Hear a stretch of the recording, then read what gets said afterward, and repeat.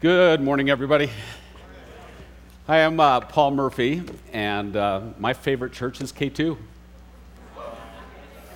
I've been attending church here for about 5 years, and as the T-shirts say, it's flippin' awesome, right? So, any parents here willing to say they have a favorite child? Wow, brave. Okay, since we're all kids, right? Do y'all have a favorite parent? Not so many hands. So today we're going to be talking about how God does not have any favorites, even though we do. Right now, my day job, so to speak, is I work at the Attorney General's office. And so I work with lawyers, reporters, and politicians. Everybody's favorite, right? No? You know, I checked a Gallup poll, and they check each year to see who do people trust. Who do people feel are honest? Who's ethical? How do you think politicians, lawyers, and reporters fared? Not really well. So, according to the Gallup poll, 24% of people thought that reporters were honest and ethical. 19% thought that lawyers were honest and ethical. 12% thought that politicians were honest and ethical. So who do people think is honest and ethical? If you were to guess. Who? Doctors and librarians. Good guess, but not right. Are you a doctor and a librarian? Oh, just a librarian. Any other guesses? Teachers and nurses is actually the correct answer. 85% of the people think that nurses are honest and ethical. Guess who came in the very lowest of the low? No, pastors actually did okay. Pastors, 52%, which is actually kind of sad. 52% thought that religious leaders were honest and ethical, but 8% of all people thought that car salespeople were honest and ethical. Any car salespeople out here?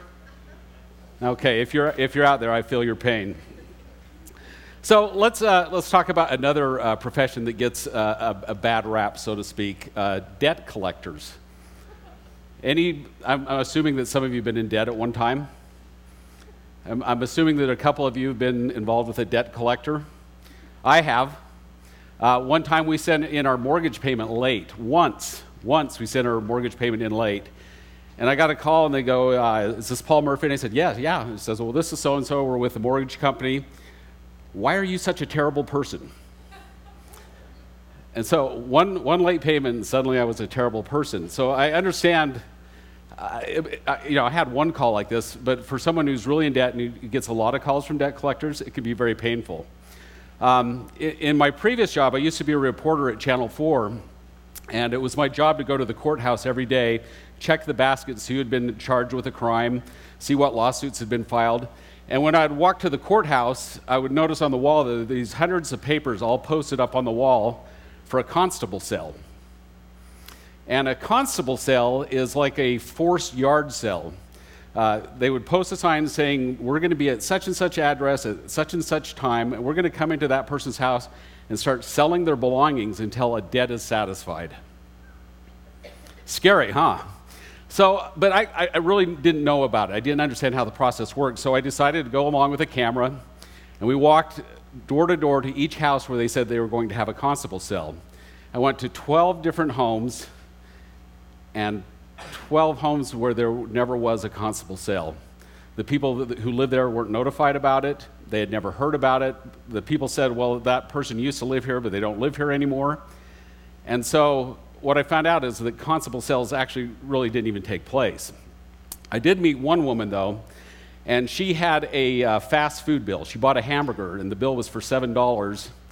And that $7 bill, the check bounced, and it went from $7 to $2,000 because of the postings, the notices, the constable cells, the different legal things that they had taken against her. And so this woman who was poor just couldn't get out of debt. She went from debtor to worse because of this system that seemed to really hurt poor people. So I went and talked to the constable about it. I said, I went to attend all of your constable cells, and I said, well, how many do you think there were? And he says, oh, probably not too many. And I said, well, actually, there weren't any. There wasn't a single constable cell. He says, well, that doesn't surprise me. We try to work it out. so that they don't have a constable cell. But what they were doing was every time they posted a constable cell, their debt kept getting higher and higher and higher. This guy was unapologetic for what he was doing to the poor. He said what he was doing was illegal, but it just didn't seem right. It just didn't seem right. And so the reason I tell you this story is I'm going to be telling you about a man named Zacchaeus. Now, Zacchaeus is one of my favorite stories in the Bible. Some people, you may know about it. But Zacchaeus was a tax collector during the time of Christ. And he worked for the Roman government. He was a Jew, but it was his job to go collect taxes from the Jews. And he could take from them whatever they want. He could take a $7 bill and make it $2,000. So we're going to read Luke chapter 19, verses 1 through 10. So let me show the story of Zacchaeus. Jesus entered Jericho and was passing through. A man was there by the name of Zacchaeus. He was a chief tax collector and was wealthy. He wanted to see who Jesus was, but because he was short, he could not see over the crowd. So he ran ahead and climbed a sycamore fig tree to see him, since Jesus was coming his way. When Jesus reached the spot, he looked up and said to him, "Zacchaeus, come down immediately. I must stay at your house today." So he came down at once and welcomed him gladly. All the people saw this and began to mutter, "He is gone to be the guest of a sinner." But Zacchaeus stood up and said to the Lord, "Look, Lord, here and now I give you half of my possessions to the poor, and if I have cheated anybody out of anything, I will pay back 4 times the amount." Jesus said to him, "Today salvation has come to this house, because this man too is a son of Abraham. For the Son of Man came to seek and to save the lost." So in verses 1 through 4, we see this wealthy tax collector, Zacchaeus, running and climbing a tree to see Jesus. So the number one lesson here is that unlikely people seek Jesus. People you would never expect to be intrigued or want to know about Jesus seem to want to follow him. And I've also found that to be the truth about people who don't even like God. They don't want to talk about God, but if you bring up Jesus, they're willing to talk about Jesus. There is something compelling about Jesus and who he was and how he changed history that people want to know about Jesus. So we have Zacchaeus, a man consumed by money, power, a tax collector who cheated the Jewish people on behalf of the Roman government, who takes this intense interest in Jesus. So I mentioned that he was kind of like the constables or a tax collector that we see today, but I think he was seen as much more evil than this. If you think about during the times of World War II, it would be like a Frenchman collecting taxes for the Nazis because he collected for this oppressive government. We also see that Zacchaeus is too slow, he's too short, and he's too hated to catch up with Jesus. He was probably crass, arrogant, a bully. He probably took joy, like this constable did, in robbing the poor. Zacchaeus created most of the problems for himself, and most people, including Jesus' disciples, probably didn't want a guy like Zacchaeus to have any time with Jesus. But think about who Jesus was at this time. This was at the height of Jesus' popularity. This is when crowds were dying to see him. Do you remember Dave talking about how Jesus had to get on a boat just to get away from the crowds? He was curing the sick. He was raising people from the dead. He was providing people with these amazing lessons. He was feeding them with bread, fish, wine. Everybody, in fact, one scripture says everybody was just mad about Jesus. And I was trying to think, what would that be like today? What would it be like to have a crowd that just was intensely trying to be with someone? So I have a video to show you what it might have been like.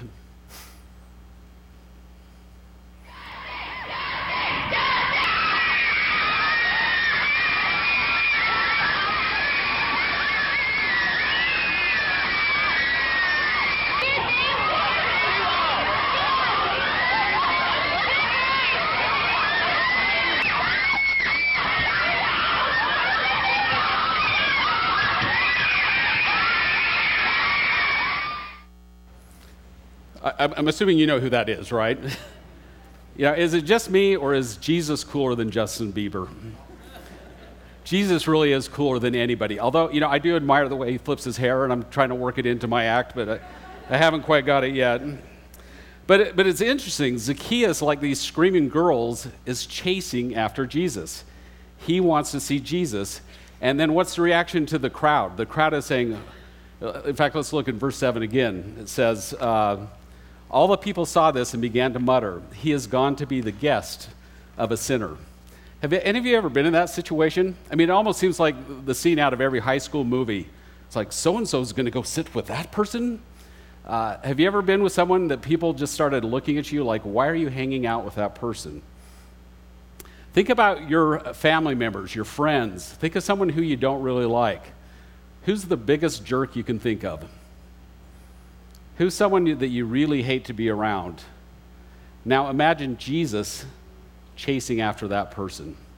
And that's what we see here in these verses, is that Jesus also chases unlikely people. He seeks unlikely people. And think about yourself. If Jesus wanted to hang out with someone like Zacchaeus, do you think he would want to hang out with you? You don't think he would want to hang out with you? Okay, I suddenly just saw this nod. No, Jesus wouldn't want to hang out with me. I think Jesus would want to hang out with you. Last night I had a conversation with a friend from K2, and she said, in my head I can hear it. I can hear that God doesn't have any favorites. I can hear that God wants to be with me, that God loves me, but I don't feel it in my heart. So do you ever feel that way? Do you ever feel like it makes sense that God forgives me, that he loves me, but in your heart, there's still that part that, no, really, I'm not that good enough. There's something that I do that's really, really bad that Jesus really can't put up with. Or I sinned this one sin today, and I'm actually going to sin it again tomorrow, and I probably will sin again the next day. So I'm hoping that somehow you can realize that Jesus is seeking after you, that he wants to be with you, even if you're an unlikely person. And it made me think about people who I didn't want to be around with. And truthfully, there were a lot of stories that came to mind.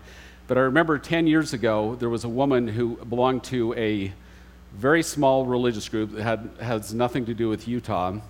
And I was really suspicious of her. This group was secretive. They seemed to be manipulative. They seemed to be about money. They had strange beliefs. And so this woman brought this project to the Attorney General's office, and I was really suspicious. And I was suspicious about her. I really didn't want her around. And I kept that, I thought, to myself. But a couple of years ago, she mentioned to our administrative assistant that she showed up and she said that this is the first time Paul looked like he was happy to see me. And that was convicting, because even though I thought it was just going on inside my head, it translated the way I treated her. And so I asked her if I could go to lunch with her, get to know her, and actually it gave me a chance to apologize for not treating her very well. I found out about her family, about what she thought about Jesus, and actually this person who I'd made an enemy had suddenly become my friend. And that's what happens when Jesus comes inside us and we get to know people, that enemies can become friends, even if they're different, even if there's something you don't care about that person.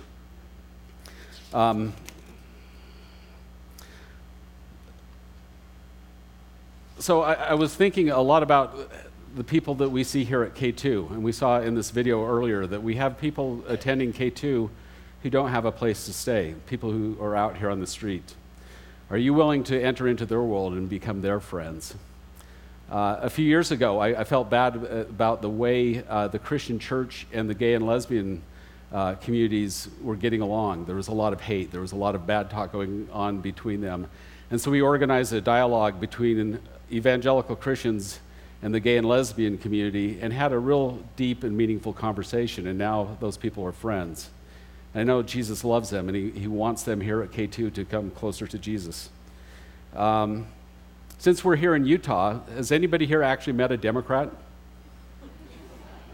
Because Jesus loves those Democrats. He loves the Republicans too. Jesus loves everybody, and sometimes we really have to get outside of our circles and be with different people who are used to being with, because God has a message they can share with you, and you have a message you can share with them.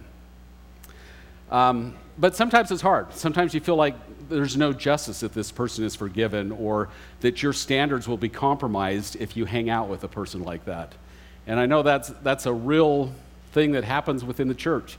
People think, well, if I hang out with this person who's a known sinner, then people will think I'm a sinner, or people will think that I'm accepting what this person is doing. And really what it's saying is that you're accepting this person as one of God's children. And we saw that recently in March. Pope Francis stunned a lot of people when he washed the feet of 2 Muslim female prisoners. He said he did it to, quote, communicate a message of love to us all. I'm hoping some of you saw this picture.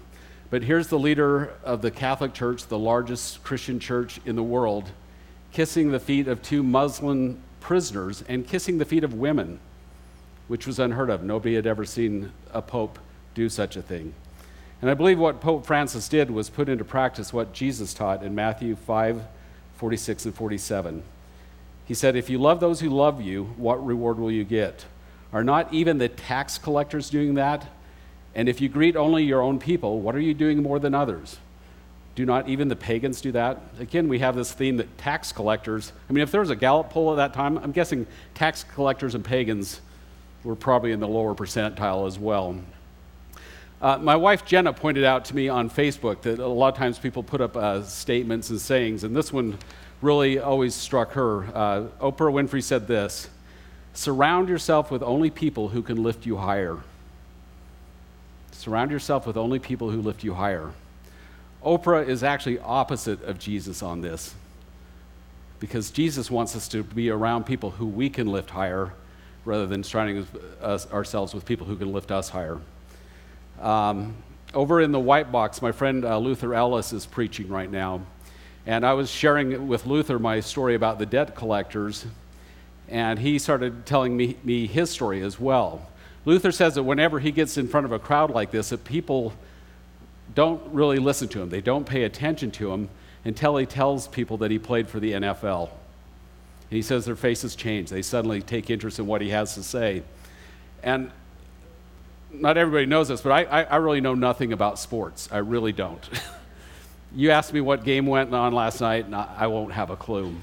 And so I'm not impressed with Luther. I think it's cool that he's a football player. I think that's really, really cool. I know that it takes a lot of work. But the reason I love Luther is because of what God has done to his heart. The fact that Jesus lives inside of Luther. And here's another cool thing I learned about Luther just this last week. Guess what he does for a living? He's a debt collector. And I talked to him about that, and I told him my experience with the debt collector, my experience with the constables, and he says he does just the opposite. He works with poor people and figures out ways so that they can pay off their debts. And he says, we collect more money, and the people thank him for what he does. He's actually put into practice on how you should treat the poor people. Luther did what James, the brother of Jesus, said, how we should treat other people. In James chapter 2, verses 5 and 6, he said, listen, my dear brothers and sisters, has not God chosen those who are poor in the eyes of the world to be rich in faith and to inherit the kingdom he promised those who love him? But you have dishonored the poor. Is it not the rich who are exploiting you? Are they not the ones who are dragging you into court? So Zacchaeus was one of these rich people, the ones that was dragging the poor people into court. But Jesus made an impact. Jesus changed Zacchaeus in a remarkable way, which brings us to point 3. Jesus makes unbelievable changes in unlikely people. Let's look again at how Zacchaeus responded to Jesus in verse 8. But Zacchaeus stood up and said to the Lord, look, Lord, here and now I give you half of my possessions to the poor, and if I've cheated anybody out of anything, I will pay back 4 times that amount. The amazing thing about this is that Jesus identifies Jesus, who he really is, Lord. He also starts confessing his sins for what he did do. He cheated people, and then he started confessing his sins of what he didn't do. He didn't help the poor. Sometimes it's obvious to think of the things that we do wrong, but do you often think about the times that we don't do the right thing? Well, I was preparing this message, I received a phone call from a man who is in a lot of trouble with the law, and my initial thought was, I don't want to take this phone call. And then I thought, what a hypocrite I would be if I didn't talk to this person and help this person in a time of need. And so our response has to be the same. We need to respond to people out of love. So Zacchaeus responded in a remarkable way. He identified Jesus as Lord. He said he's going to stop cheating people, and he said he's going to start helping the poor. He changed. And it made me think about the response of another person who approached Jesus and asked and had an encounter of Jesus. This was in just the chapter before, in Luke chapter 18, verses 18 through 23. A certain ruler asked Jesus, "Good teacher, what must I do to inherit eternal life?" "Why do you call me good?" Jesus answered. "No one is good except God alone. You know the commandments. You shall not commit adultery. You shall not murder. You shall not steal. You shall not give false testimony. Honor your mother and father and mother." "All these I have kept since I was a boy," he said. When Jesus heard this, he said to him, "You still lack one thing. Sell everything you have and give to the poor, and you will have treasure in heaven. Then come, follow me." When he heard this, he became very, very sad because he was very wealthy. Now, Jesus doesn't ask all of us here to give up all of our money, to give up all of our possessions, but he does know our heart, and he knew that this man's heart was on money rather than on God. He kept the rules. He did what he thought was right, probably went to church, probably was nice to his parents, probably did all the good things. But when Jesus finally confronted him and said, "Come, follow me," he said he wasn't willing to do that because he wasn't willing to give up his money. So what do you need to do in order to be saved? What do you need to accomplish? What work must you do to have eternal life? Well, this is how Jesus answered the question in John chapter 6, verses 28 and 29. Then they asked Jesus, "What must we do to do the works God requires?" Jesus answered, "The work of God is this, to believe in the one he has sent." So the work, the thing that we are required to do, is to believe in Jesus, who God has sent.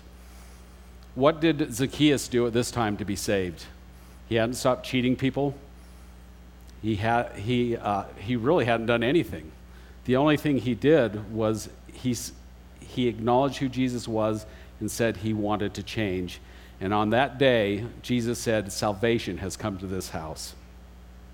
Now, the story of Zacchaeus is one of three of my very favorite stories in the Bible about how we are saved, how we have eternal life, how we get to go to heaven. Another story happened to Abraham. In Genesis 15, Abraham had a vision that God told him he was going to have descendants and that he was becoming a great nation. And in verse 6, we see how Abraham, then known as Abram, responded. In Genesis 15:6, Abram believed the Lord, and he credited, that's a hard word, credited him to righteousness. So Abram, who got the added ham, Abraham, believed in God, and because he believed in God, God declared Abraham righteous. Abraham actually was like you and me. He did good things, he did bad things, but once he put his faith in God, God said that he was declared righteous. The third story would be the thief on the cross. You recall when Jesus was crucified, there were two thieves. There was a thief on each side while they were hanging, preparing to die. And one thief looked over to Jesus and said, "Hey, if you're really Jesus, if you're really the Lord, why don't you just bring yourself down?" And was mocking him. But the other thief responded in a much different way. In Luke chapters 23, verses 40 through 43, but the other criminal, the thief, rebuked him. "Don't you fear God," he said. "Since you are under the same sentence, we are punished justly, for we are just getting what our deeds deserve. But this man has done nothing wrong." Then he said, "Jesus, remember me when you come into your kingdom." Jesus answered him, "Truly I tell you, today you will be with me in paradise." So again, we see this man who actually hadn't accomplished any good works. He had not been baptized. He had not been going to church. He had not been doing anything. For all we know is that he was a sinner. And yet, once he put his faith in Jesus, he was promised that he would be with Jesus in paradise. So Abraham, Zacchaeus, the thief on the cross, they were not saved. They did not receive salvation because they were good, but they were declared righteous because God is good. So what does this mean to you? If you're a believer in Jesus, then Jesus is inside you, and Jesus has called you to go seek out those who are lost. Stop getting mad at people for not changing and introduce them to the God who can change everything about them. If you're unsure if you believe in Jesus, you're not alone, and we honor your journey of faith. But we're confident that Jesus is going to continue to pursue after you, that he wants to know you, he wants to be with you, he wants you to understand him. And we hope that you will consider the remarkable claims of Jesus. He claims he is God, and because he is God, he loves you, and he has the power to change you into what you were designed to be. If you are truly just a new person kind of checking this thing out, I would invite you to go to Base Camp, which starts this Wednesday here at K2 at 7 o'clock. It's awesome. It's just kind of an introduction to some of the basic beliefs here at K2. So Jesus forgives people and changes them, but remember this. Remember this when I change the page. I'll tell you what I should remember. He says, once you accept Jesus, you don't get to do whatever you want, but you will do things differently because of the way Jesus changes you. So right now, I'd like to invite the band up, give them a few minutes to play. I've heard these guys play. You're in for a real treat. The music today is absolutely awesome. I do want to share you with one thing about Zacchaeus before we go, is that the name Zacchaeus means pure and righteous. Zacchaeus means pure and righteous. Nobody around him could see Zacchaeus as being pure and righteous, but Jesus did. Jesus saw what was really inside Zacchaeus and made that change. So to sum up our story, we have this tax cheat named Zacchaeus find salvation after seeking out and believing in Jesus. In other words, Jesus seeks and changes unlikely people in unbelievable ways. So we should never, ever give up as someone as being a lost cause. Not even us. So can we pray? Father in heaven, thank you so much for this day. Thank you for the people here. Thank you for seeking after unlikely people like me and like the rest of the people here today. God, we just ask that we would have the courage to love people who are unlike us, to love people who are not loved by others, and to let them know the power and the beauty of knowing your Son, Jesus. We offer these things up in Jesus' name. Amen. Thanks, you guys.